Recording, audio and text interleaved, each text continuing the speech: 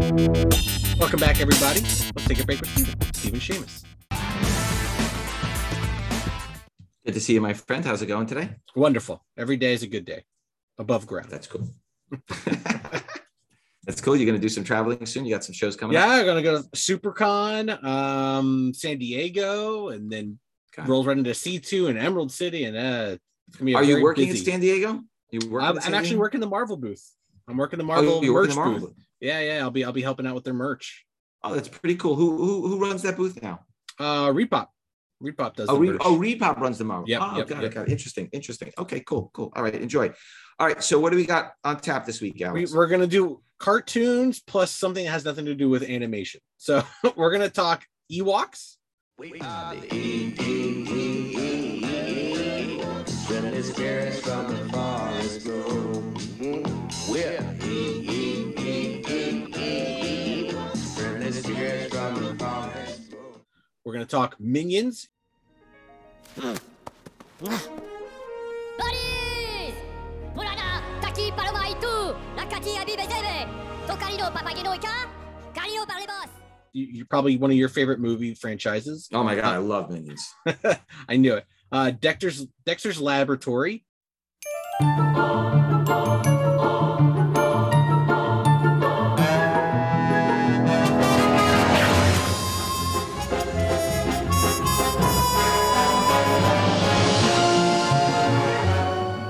And then we're going to talk Grimm from Boom. Yeah.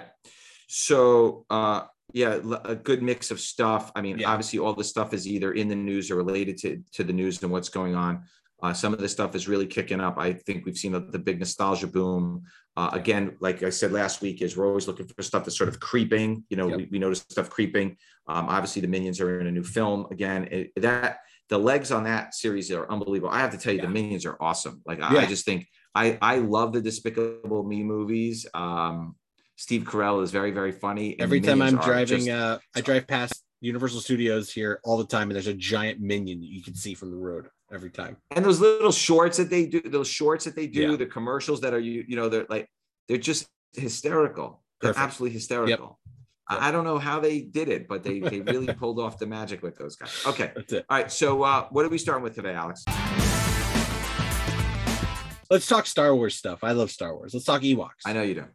Yeah, so Ewoks is another one of those nostalgia things where, again, I mean, Obi-Wan Kenobi didn't have any Ewoks in it. Yeah. But again, we're starting to see those nostalgia books creep up. Yeah. Do you want to talk a little bit about the Ewoks? Yeah, I mean, Ewoks, obviously, Star Wars, obviously, Return of the Jedi. I think it's funny, and I think you're seeing it right now with the kind of resurgence of people not actually hating Jar Jar Binks. Like, people were like, oh, Jar Jar Binks, oh, what a stupid character.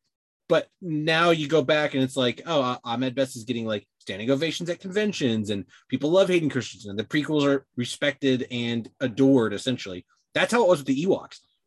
If you were a Star Wars fan when Return of the Jedi came out, a lot of people hated the Ewoks. They thought it was the worst part of Star Wars. Oh, they couldn't stand it. It's for babies. It's nobody likes it, whatever. But of course, people realize that it's all fun. It's all, the whole thing's a kid's movie anyways. And, you know, the resurgence of Ewoks being okay and a good part of Star Wars happened maybe about 15 years ago. And now you're seeing people are like going, oh, I do like the Ewoks. I want to buy this. I want to buy all the Ewok stuff. Yeah, I think what gets lost is that the movies are for kids. You know what I'm saying? Exactly. It's like when I watch Ms. Marvel on TV, it's a show that's geared towards teenagers and high schoolers. 100%. So they're not looking to make the people like you and I that are a little bit older, maybe, you know, from the Chris Evans and the Robert Downey Jr. and the Chris Hemsworth generation. They're trying to get the next generation of fans in. And of course, you know, if you watched a show about a high school kids or whatever, like, that's not where they're going with it. You can't go from Moon Knight to Miss Marvel and think it's going to gel. Right. Right. And when you look at things like Ewoks, is that the people that were kids when that movie came out that liked the Ewoks, they're adults now. Correct. And they like the Ewoks, but the adult fans that were watching at the time were like, "Oh, this is silly," but it wasn't meant for them. Correct. That's what happened with the prequel films too. Correct. The people that grew up on those films remember them very fondly because they weren't watching them with the critical eye. They were just sort of enjoying the moment of having their own films. Yeah. So Star Wars number 94. That's the classic Ewok cover. So that's a great cover. It's April 1985. There are 70 9.8s and 50 9.6s. That's about a $325 book. It's a good amount. It's pretty decent. It's the classic Ewok cover. That's why. Yeah. And then you have Ewoks #1 from May of 1985. Came out just 1 month later. There are 29 9.8s. There are 56 9.6s. That's about a $350 book in 9.8. That's about a $125 book in 9.6. Yeah. David Manek story, Warren Kramer, and Mary Severin art. Oh, no, Mary Severin. And then lastly, another great classic Ewoks cover, Ewoks #10, November of 1986. There are 16 9.8s. There are 9 9.6s. That's a $750 book. That's everyone's most favorite. That's everyone's most favorite Ewoks cover. Yeah. And it's actually got John Romita art in there, believe it or not. Yeah. And again, this is kids' books. The Star Wars comics weren't kids' comics. The Ewoks comics were for kids. These were specifically made for kids. Yeah, for sure. All right, what are we talking about next, Alex? Minions, your favorite movie franchise. Oh my God, so good. By the way, if you add up the Despicable Me's and the Minions and all the little shorts that they've done, I mean, it's a lot. Be 6 or 7.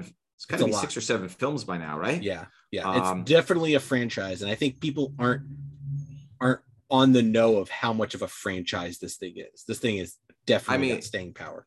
And I mean, it's years and years old already, and it never seems to tire. The silliness of it.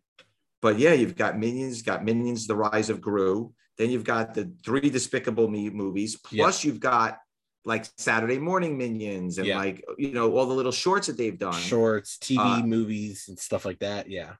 Yeah. Dark Minions, Mower Minions, Minions Holiday Special, the Minions short. And I don't think they do them very quickly, right? Like, it's not like we're getting a Minions movie every year. They take a while. So like it gives you time to like digest and bring it out and stuff like that. Yeah, I mean, there's so many. I mean, if you type in Minions on IMDb, like 15 different Minions shorts come up. Yeah. So and plus video games too. So it's actually, I'm surprised it's taken this long. Right. And I think you're going to start to see this book move a little bit. Definitely. More. So Minions #1, July of 2015. It's about 7 years ago. Yeah. There are only 10 9.8s. I think you're going to see. I think long-term, this book is going to be very, very popular because the franchise is very large. It's been around for a long time. They didn't make a lot of copies of this book. Correct. They're only $15 to $20 raw. You should be looking at picking up these Minions books for sure. It reminds me of like the SpongeBob's and the Frozen's, all those #1s. Like they're sneaky. Those Disney books, they're not really promoted very well, but there's not a lot out there. I'd get them. Right. All right. Alex's pick of the week. What do you got for us, Alex? So we're going to talk about Dexter's Laboratory a little bit later. But it kept me thinking. I was like, oh man, Cartoon Network, man. When that first came out, I remember that was one of the first, like, I think TV channels I remember launching that, and maybe like Sci-Fi. I remember them launching, and I was like, oh, Cartoon Network. I used to love Cartoon Network. And then it made me think of like Space Ghost Coast to Coast. I was like, wow, what a groundbreaking, weird thing that they did, which launched all the Adult Swim stuff, which is its own thing, and like so much money behind a silly little show. And I was like, oh, did they make action figures? And of course I started looking up all the merchandise for Space Ghost Coast to Coast. It is a not cheap fandom. It is a not cheap fandom. They made busts. They're like $300. The action figures go between like $100 and $300. Like there's nothing cheap. There was even, I guess there was a promo comic for Space Ghost Coast to Coast that Adult Swim might have given out at like, I don't know, conventions or something. Those are going for like $200, $300. So, it's one of those things that, and we talked about it with Minions. If you have a fandom, if there's something that you like and you're a collector, you should start getting that stuff right away. Because once the stuff comes out and goes out of circulation, you'll never find it again. Right. Okay, cool. All right, what do we got next, Alex? Let's not talk about cartoons. Let's talk about Grimm from Boom. Yeah, what's going on with this? That the stuff is going crazy. New book. It's Stephanie Williams. is the writer, and it's just a brand new book, and people are going crazy for it. Flavano is the artist, and it's a new book from Boom, and independent books are extremely hot right now, especially stuff from like Boom and Dark Horse, where you're looking at low print runs. This book is about kind of it's kind of like a little bit of the afterlife. I mean, it has nothing to do with the TV show Grimm. So if you're thinking it has anything to do with TV show, that's Grimm with 2 M's. That's correct. Yes. Yeah. So it's about this person who's dead, but she's, kind of figuring out why. And then she's also been tasked as kind of being like a Grim Reaper. So it's you're kind of looking through the lens of someone who has just passed, realizing it, and is becoming a Grim Reaper. Got it. So in any case, these books are really, really picking up steam. Brand new books. Yeah. May of 2022. We talked about that last week. Also. Grimm #1, Flaviano cover A, May of 2022. There's only 8 9.8s. That's about $135 book. Okay. Then there's a foil cover B. It's about a $12 to $15 raw. Then there's a Jenny Frison cover C, $12 to $15 raw. These are all very low pops, so I'm not going to bother going through them all. Then there's the Jenny Frison 1 in 25 foil cover D, $20 raw. Then there's the Mike Del Mundo 1 in 50 cover E. That's about a $50 plus raw. Oof. Then there's the Jay Lee and June Chung cover F. Love Jay Lee. That's a $15 raw book. Then there's the Jay Lee and June Chung 1 in 75 sketch cover G, $100 raw. Then there's the Jenny Frison 1 in 100 cover H. Those are about $450 at 9.8. There's only 2 on the census right now, but I suspect there's more. It just hasn't caught up yet. Those are $175 to $200 raw, Alex. Wow. Okay. Then our favorite cover I, Dave Johnson, 1 per store. Yep. We love those. About $175 in 9.8. There's 6 of those. And then Breeze Comics and Antihero. Breeze Comics. And then there's another store called Antihero that they did a shared exclusive. Yeah. So Zoo Orzo did the cover. There are 28 9.8s. Those are about $20 raw, $90, 9.8. And then you have the Flaviano second print with a white logo cover. Those are $35 raw. And then the third print with the blue logo are $25 raw. So these books are really, really selling for time. Yeah, they're hot. And this is a prime example of a book with a original idea. It's hot. It's got good creators. It's got good art. Buy them because an option is going to happen. Boom Studios is a thing. Like they'll push some good stuff.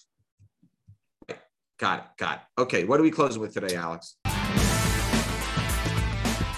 The last cartoon, Dexter's Laboratory.